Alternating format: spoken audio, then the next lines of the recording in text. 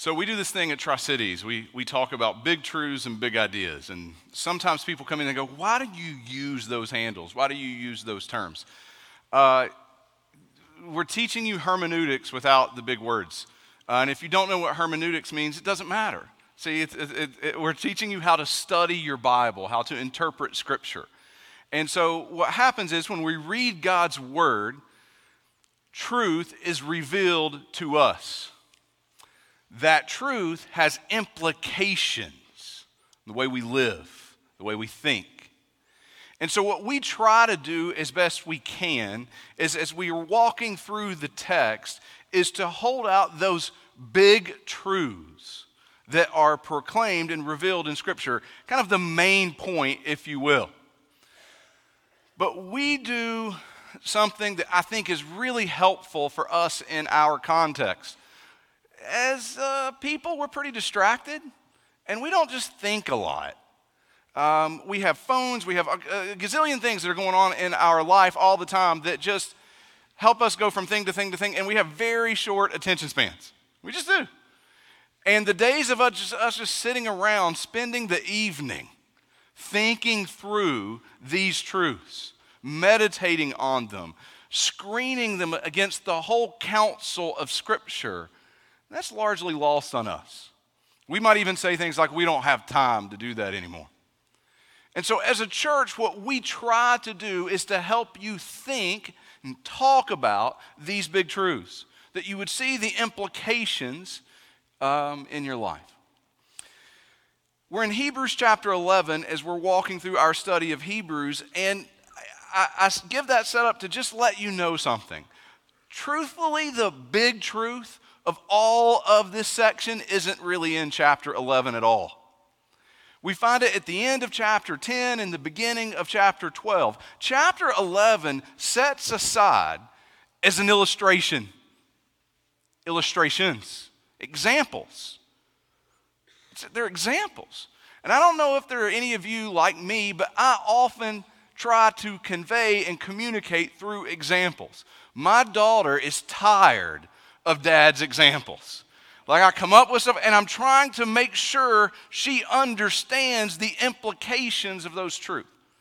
And that's what we find in Hebrews chapter 11. So we'll come back to that, but it's just a great thing for you to kind of understand why we do that as a church. It overlaps into our family discipleship plan, and we use those as not just teaching handles, but handles to help us communicate with one another around God's truth. So I hope they serve you well.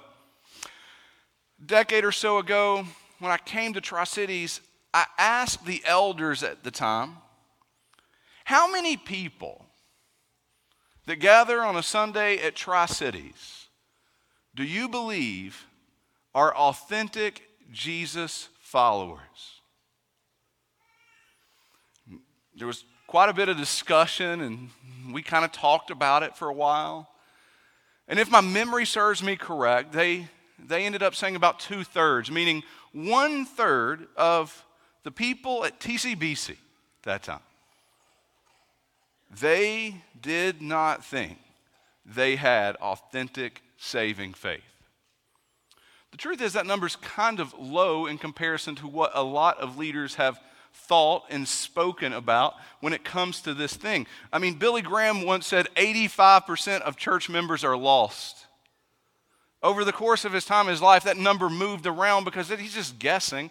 Most of the time, it would be around 40% to 50%. He would kind of use that consistently. W.A. Criswell said, I would be surprised to see even 25% of my church members in heaven.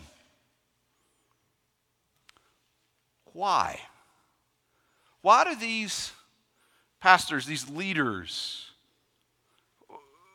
why is there such a huge disconnect? How does that happen? And the reality is there is a massive disconnect between the Bible's description of faith, of authentic faith, and the description within the American or the cultural Christianity around us. They're greatly different. And it's significant because in Ephesians chapter 2, verse 8, Paul writes and says, by grace you have been saved through faith. So what is saving faith? What is the faith through which salvation comes? That's not the direct question asked in Hebrews 11, but for us today, it may very well be the most significant implication. So all I'm asking you to do is keep it in mind as you read and as you study and as we teach through this great chapter. Also, I want you to remember in Hebrews chapter 11, the subject is Jesus. It's Jesus. The people that are listed are not the subject. They're really not the point. They're illustrations. They're examples. See, the author is saying that authentic faith does not shrink back. That's the term he uses in chapter 10, verse 39. Authentic faith doesn't shrink back, but looks to Jesus, the founder and perfecter of our faith. That's how chapter 12 begins. See, Jesus founds our faith. He establishes our faith. Jesus is the source of our faith. Jesus also perfects our faith. Jesus fulfills our faith. In other words, Jesus is the hope of our faith. See, our faith is only as strong as the subject, and that's not these guys. The point isn't be like Abraham. The point is not be like Moses or be like Rahab. The point is, see what God did through authentic faith. See what God did. Jesus is the better hope. He will not forsake you. He is good. He is God. We can trust him just as these trusted him. And he delivered. That is the point. It's about him. A month ago, we were in Hebrews chapter 10. And I took us to Romans chapter 5 and said this is a great parallel for this section of Scripture. Paul, writing to the Romans, is unpacking some of the same conceptual thoughts. I want to take you back there and read this to you now as you consider chapter 11. Romans 5 verse 1, therefore, since we have been justified by faith, we have peace with God through our Lord Jesus Christ. Through him we have also obtained access by faith into this grace in which we stand. And we rejoice in hope of the glory of God. Not only that, but we rejoice in our sufferings, knowing that suffering produces endurance, and endurance produces character, and character produces hope.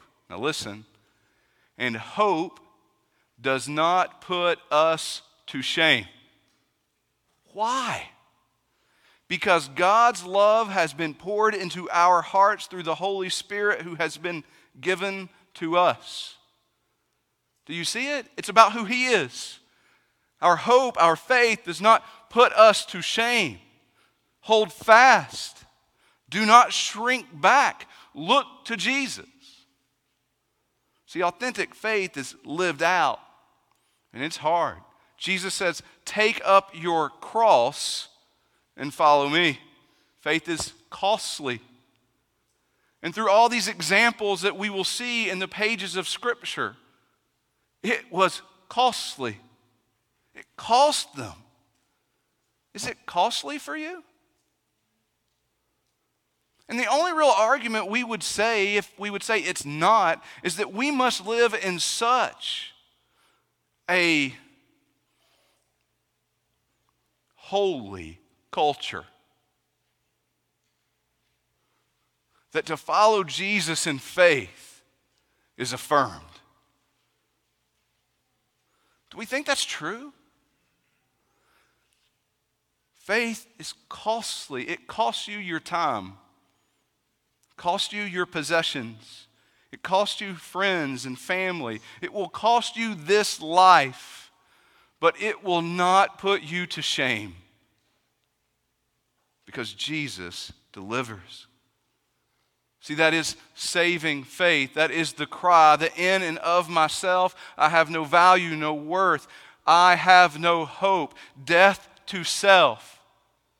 But there is life, deliverance, salvation in Jesus. There is redemption in Him. So the author of Hebrews is making this point, and from the beginning God has revealed Himself. Remember back in chapter 1, first through the prophets, but now in Jesus, who sacrificed Himself and is now and forevermore our high priest, our mediator, for those who through faith have access into God's presence. This is our confidence, chapter 10, verse 19. Jesus is the better hope. And in faith, we profess He is God. Apart from Him, there is nothing. And in Him, there is everything. There is life, hope. Hence, such faith cannot shrink back. It's lived out. It's alive. It's life-changing. And in chapter 11, the author is making the point with these examples, descriptive illustrations of authentic faith. As the cool kids in the room would say, the author of Hebrews has been keeping receipts, right? And he wants us to see. And so as we walk through it, there's three just kind of summary big truths that we're kind of working through that describe these examples. Last week we saw that faith in Jesus brings obedience. By faith, Abraham obeyed. Next week, faith in Jesus brings endurance. We'll see those in the example. We'll see that in the examples. This week, faith in Jesus brings deliverance. Deliverance is the great need of mankind. We are not independent. We are not sovereign. We're not in control. We're not self-sustaining. We're not all-knowing. We're not all-powerful. We're not always capable. We're not even in right standing with the one who is, left to ourselves. We are limited, sinful, vulnerable, unfaithful, enemies of God, deserving His wrath. And our world is broken, unjust, hateful. Left to ourselves, we are doomed. We have no hope. We need deliverance. You and I need deliverance. And our daily lives make it known to us. They are filled with hardship and suffering and evil and death. Paul writes in Romans chapter 7, verse 24, "Wretched man that I am, who will deliver me from this body of death?" So you're either distracting yourself from the need of deliverance, or you are hoping for deliverance. Just like real talk for a second, like, and just break it down and just be really common. If this life is your hope, your joy, your source of assessment, there is a reckoning coming for you. And I don't even mean just a final judgment before God. I mean in this life. See, there is coming a point in your life where the present takes more from your past than it gives to your future. Just ask the elderly around you. They will tell you. There's no distraction sufficient. You will reach the point where the days remaining in this life, your future has neither the time nor the nature to give back what was. And if your hope is in this life, there will be more lost.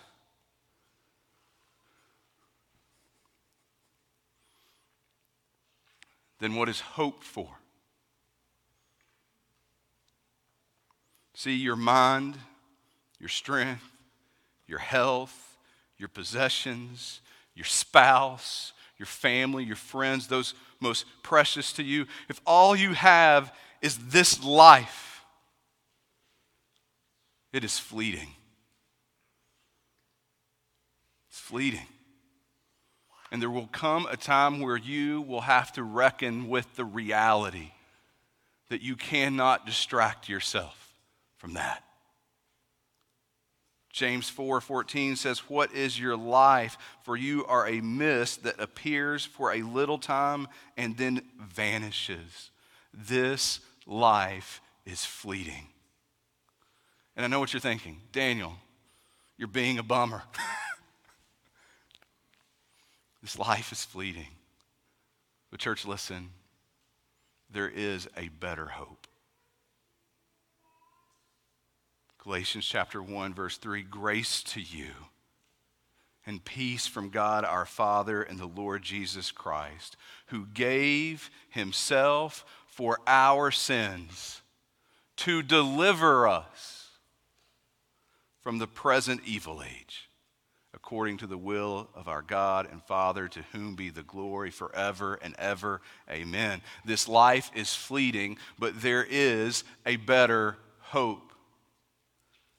Through faith, there is access to more. So with faith, hold fast to Jesus. Hebrews chapter 10, verse 35, "Do not throw away your confidence. Endure. The righteous, they live by faith. They don't shrink back. Our hope does not put us to shame. Instead, we are those," verse 39, "who have faith and preserve their souls." So chapter 11 begins, verse 1. "Now faith is the assurance of things hoped for, the conviction of things not seen." It is alive in us. It looks beyond the present with the assurance that Jesus will deliver a better future, that he will reconcile us to our Creator and our purpose. And we'll pick up in verse 23 this morning with the examples for today. By faith, Moses, when he was born, was hidden for 3 months by his parents, because they saw that the child was beautiful, and they were not afraid of the king's edict. By faith, Moses, when he was grown up, refused to be called the son of Pharaoh's daughter, choosing rather to be mistreated with the people of God than to enjoy the fleeting pleasures of sin. He considered the reproach of Christ greater wealth than the treasures of Egypt, for he was looking to the reward. By faith, he left Egypt, not being afraid of the anger of the king, for he endured as seeing him who is invisible. By faith, he kept the Passover and sprinkled the blood, so that the destroyer of the firstborn might not touch them. By faith, the people crossed the Red Sea as on dry ground, but the Egyptians, when they attempted to do the same, were drowned. By faith, the walls of Jericho fell down after they had been encircled for 7 days. By faith, Rahab the prostitute did not perish with those who were disobedient, because she had given a friendly welcome to the spies. Our big truth, faith in Jesus brings deliverance. Notice verse 26. Moses considered the reproach of Christ, for he was looking to the reward. In other words, he was looking forward, considering Christ, looking forward beyond the circumstances of his life for a deliverance, not in some abstract idea of God. No, he was looking forward to the Messiah, to the deliverance that would come through the work of the Lord. These Old Testament examples of faith looked forward to Jesus. They are descriptive testimonies of authentic faith, and again, not in some abstract idea, not in their earthly circumstances, but rather a faith in Jesus who would deliver their hope. And so there are so many implications that this would have on the way that we live. I want you to see a few of them. We're going to spend most of our time here on the first one, because I think for most, it really does kind of bring a tension into it, a reality into it.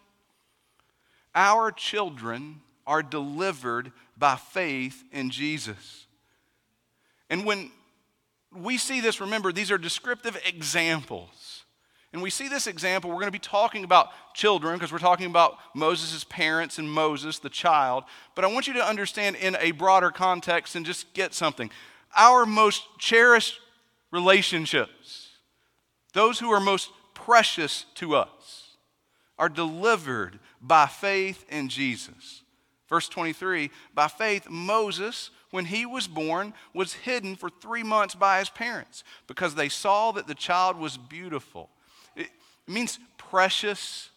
It doesn't necessarily mean pretty, like attractive. It means of value, great value.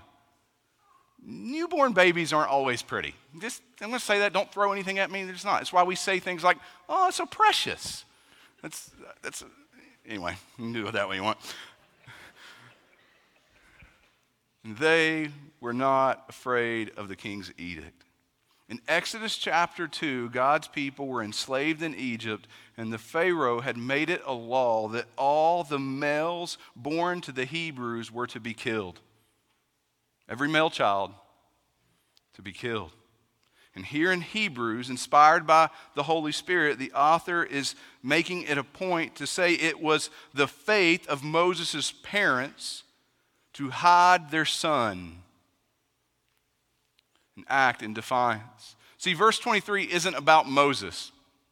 It's one of the great, just misses in the church that this section doesn't come into more parenting conferences and teaching. See, verse 23 is about Moses' parents. See, Moses is a baby. It's about the faith of his parents. See, his parents acted in faith. They lived their faith out. They didn't act in fear, and instead they hid Moses. And Moses was delivered and became the Moses we know through the faith of his parents. A few things to just notice here. They were not afraid. Now, this is worth just making sure you understand what's being communicated. They felt fear, I assure you. They felt the emotion of fear. But they acted by the truth of their faith. This is the context. They acted on their professed hope, not their felt fear. We are crippled by how much we prioritize our felt fear over our professed faith. If you are in this room and you are an authentic Jesus follower, God has revealed himself and made himself known through this word. There are promises and truths that are given to you in here, in which you stand on, that are greater than the circumstances that you live in, that are greater than the fears you feel. Our emotions are broken and they lie to us. And here, they felt fear. This is the life of their child and all of their family. And yet they acted on their professed hope. See, authentic faith doesn't mean we never have a doubt. It doesn't mean there's not emotions of fear. It means we are resolved to live according to the truth revealed and professed in our faith.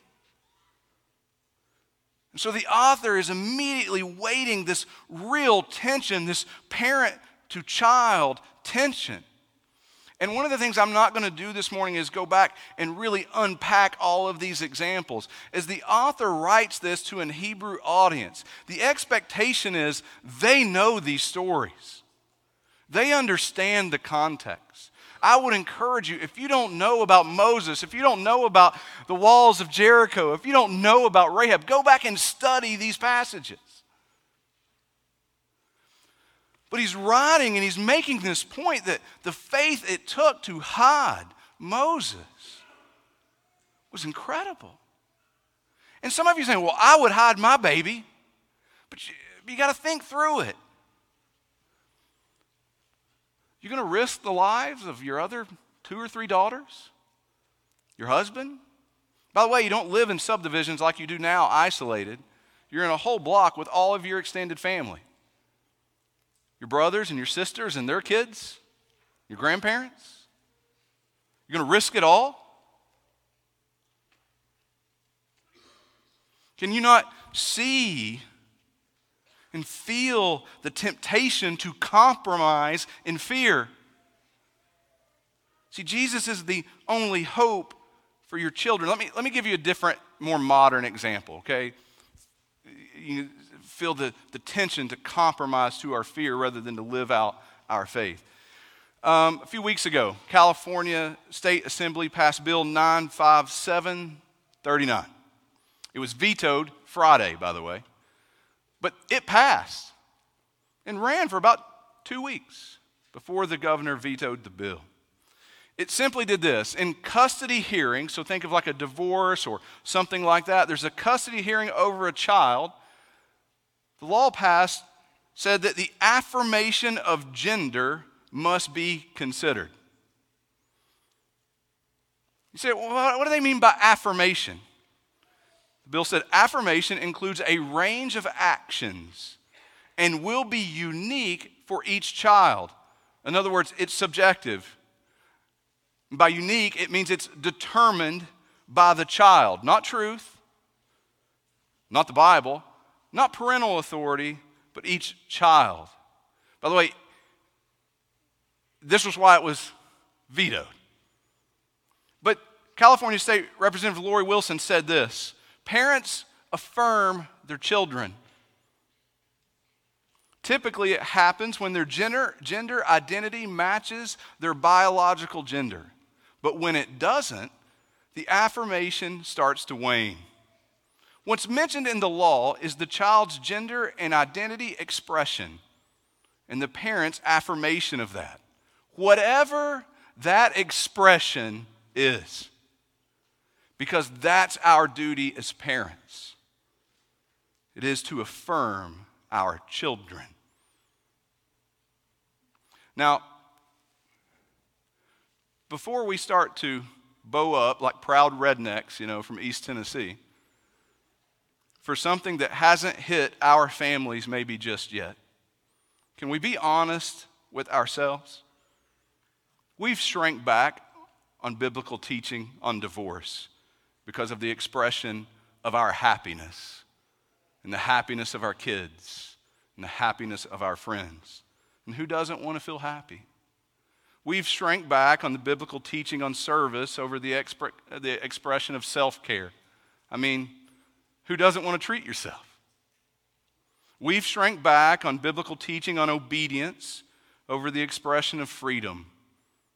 Who doesn't want to do what they want to do? And so now, with gender defined by our expression of affirmation, who doesn't want to affirm their children?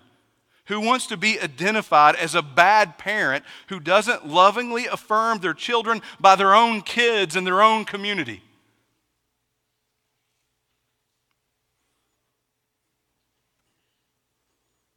See, authentic faith doesn't waver. It doesn't shrink back and forth depending on the stakes. It is anchored that Jesus is the deliverer. Is your faith for the deliverance of your children in Him or in you? In fear, would you affirm Your kids sin or in faith, lose your custody. Your presence, your reputation, their perception of you? Or would you find a way to compromise? Do you act in fear or live by faith? You say, what does this have to do with saving faith? Look at chapter 11, you guys. Do you see? It's examples like this that are held out. They are examples that cry out and say, Jesus is God. Apart from him, there is nothing. And with everything, I trust him. Authentic faith isn't isolated to a stated value. Faith is practiced. We live it. Faith in Jesus is greater than even our relationships. It will not put you to shame. He and he alone is your hope. God delivered Moses' life. He will deliver the life of your children. Our identities are delivered by faith in Jesus. Verse 24, by faith Moses, when he was grown up, refused to be called the son of Pharaoh's daughter, choosing rather to be mistreated with the people of God than to enjoy the fleeting pleasures of sin. Verse 27, by faith he left Egypt, not being afraid of the anger of the king, for he endured as seeing him who is invisible. One of the great ways to expose the lack of authentic faith is our unwillingness to find our identity in Jesus. Moses had elite status within the world's superpower. Moses had an adopted family that took him in and cared for him. We are under constant temptation in our culture and in our heart to find our identity away from Jesus. And let me be really clear, there is only one identity that matters: a redeemed child of God. It's not your gender, it's not your race, it's not your family, it's not your nationality, it's not your friend group. We belong to Jesus. We are children of God. Authentic faith isn't isolated to a stated value. It is practiced. We live it. Faith in Jesus is greater than your earthly identity. So do not shrink back. Your faith will not put you to shame. It did not put Moses to shame. God delivered Moses' belonging. Next, our treasures are delivered by faith in Jesus. Verse 25, choosing rather to be mistreated with the people of God than to enjoy the fleeting pleasures of sin. He considered the reproach of Christ greater wealth than the treasures of Egypt. He was looking to the reward. Looking forward. Notice, Moses lived according to a future treasure. He considered the reproach of Christ greater wealth than the treasures of Egypt. Listen, the treasures of Egypt were expressed in the present. They were tangible. He could touch them, feel them in that very moment. While the treasures of faith were not yet fully delivered. And yet, authentic faith is not some isolated, like just stated value and something we say. No, it is practiced. We live it because our faith in Jesus is greater than our earthly treasure. And church, be encouraged. Your faith will not put you to shame. God delivered Moses' treasure. Our hopes are delivered by faith in Jesus. Verse 23, by faith Moses, when he was born, was hidden for 3 months by his parents. It says, they were not afraid of the king's edict. By faith he left Egypt, not being afraid of the anger of the king, for he endured as seeing him who is invisible. Moses' parents, their hope wasn't in some earthly king. It wasn't in a president. It wasn't in laws. It wasn't in government. Moses left enduring injustice from an earthly king, seeking just deliverance from the King of Kings. It takes faith to initiate conviction. Moses wasn't suffering the beatings of the Hebrews. He's elite. He's comfortable. His life is good. He's not suffering. He can just be quiet and live the good life. It takes faith. See, Moses wasn't personally facing the injustice, but he did something that comes rather unnatural to us. He initiated action. Why? The author of Hebrews says, because of his faith. There's this, I've spent many years as a college professor and teaching, and there's a lot in that about learning theory. There's this old example, and it's been used a long time. You've probably heard it. There's this government professor, and it's an illustration on learning theory and justice. But he walks in the first day of class, and he kicks out the sweetest, kindest person in class, and he tells them to get out. And the rest of the class just stares. And when they leave, he asks the students, why do we have laws? And one of them says, justice. And then he asks, was I unjust just then? And the class nods and quietly says yes. And then he asks, well, why did not any of you object? And they sat there quietly.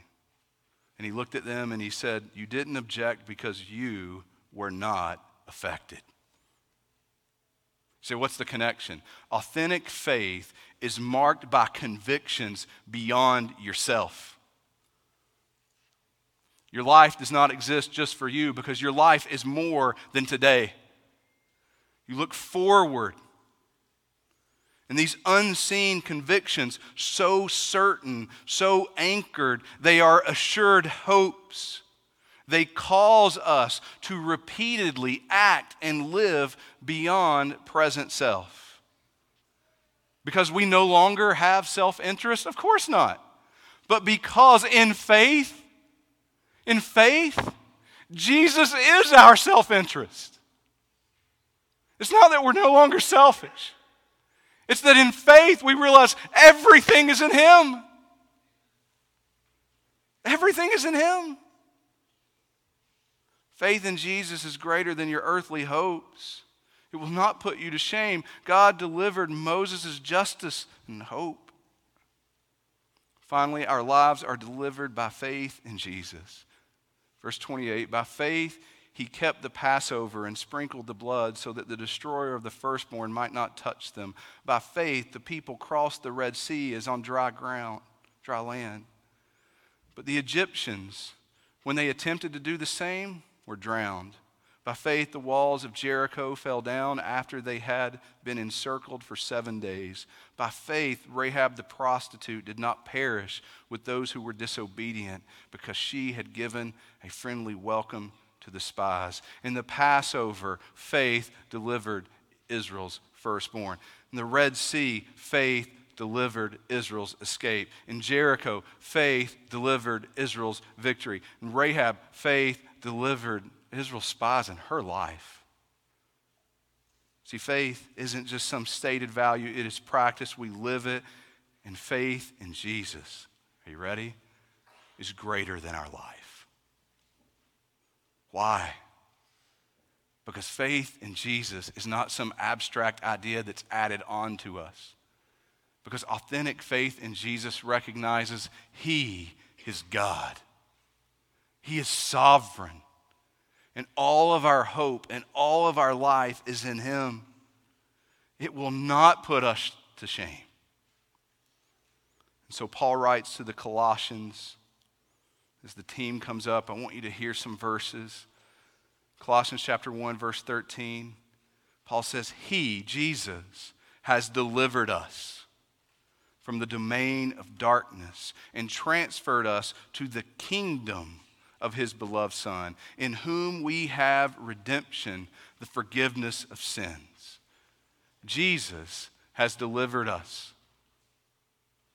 We are saved by grace through faith. It is faith in Him. The point isn't be like Abraham. The point is see what Jesus does through faith. He delivers. Jesus Himself said in Matthew 7:14, "For the gate is narrow, and the way is hard that leads to life, and those who find it are few."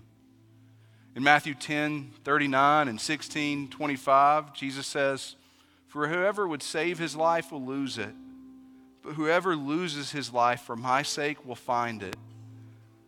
So what am I saying? Am I saying try harder? No. No. I am saying don't shrink back in fear. Don't shrink back in fear. Live with the assured hope that is in Jesus. Constantly repenting, turning to Him again and again with every moment and every circumstance of your life.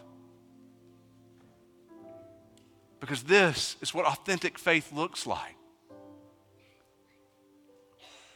And if that doesn't mark your life, you're finding yourself out of the examples that our New Testament are filled with, outside of the examples that Hebrews 11 is filled with. I love the way Paul says it to the Corinthians in 2 Corinthians chapter 1, verse 10, and we'll close with this. Paul is writing and he's talking about the circumstances of his day, and he says, He, meaning Jesus, delivered us from such a deadly peril. Are you ready? And He will deliver us again. On Him we have set our hope that He will deliver us again. Our faith in Jesus is not remembering some decision made years ago. Our faith in Jesus is an assured hope that He is God and that life and deliverance is in Him today and tomorrow, whatever this world would bring to us. Would you pray with me? Heavenly Father, You are a great God, worthy of our lives. Thank You for the deliverance that is in Your Son Jesus. Amen.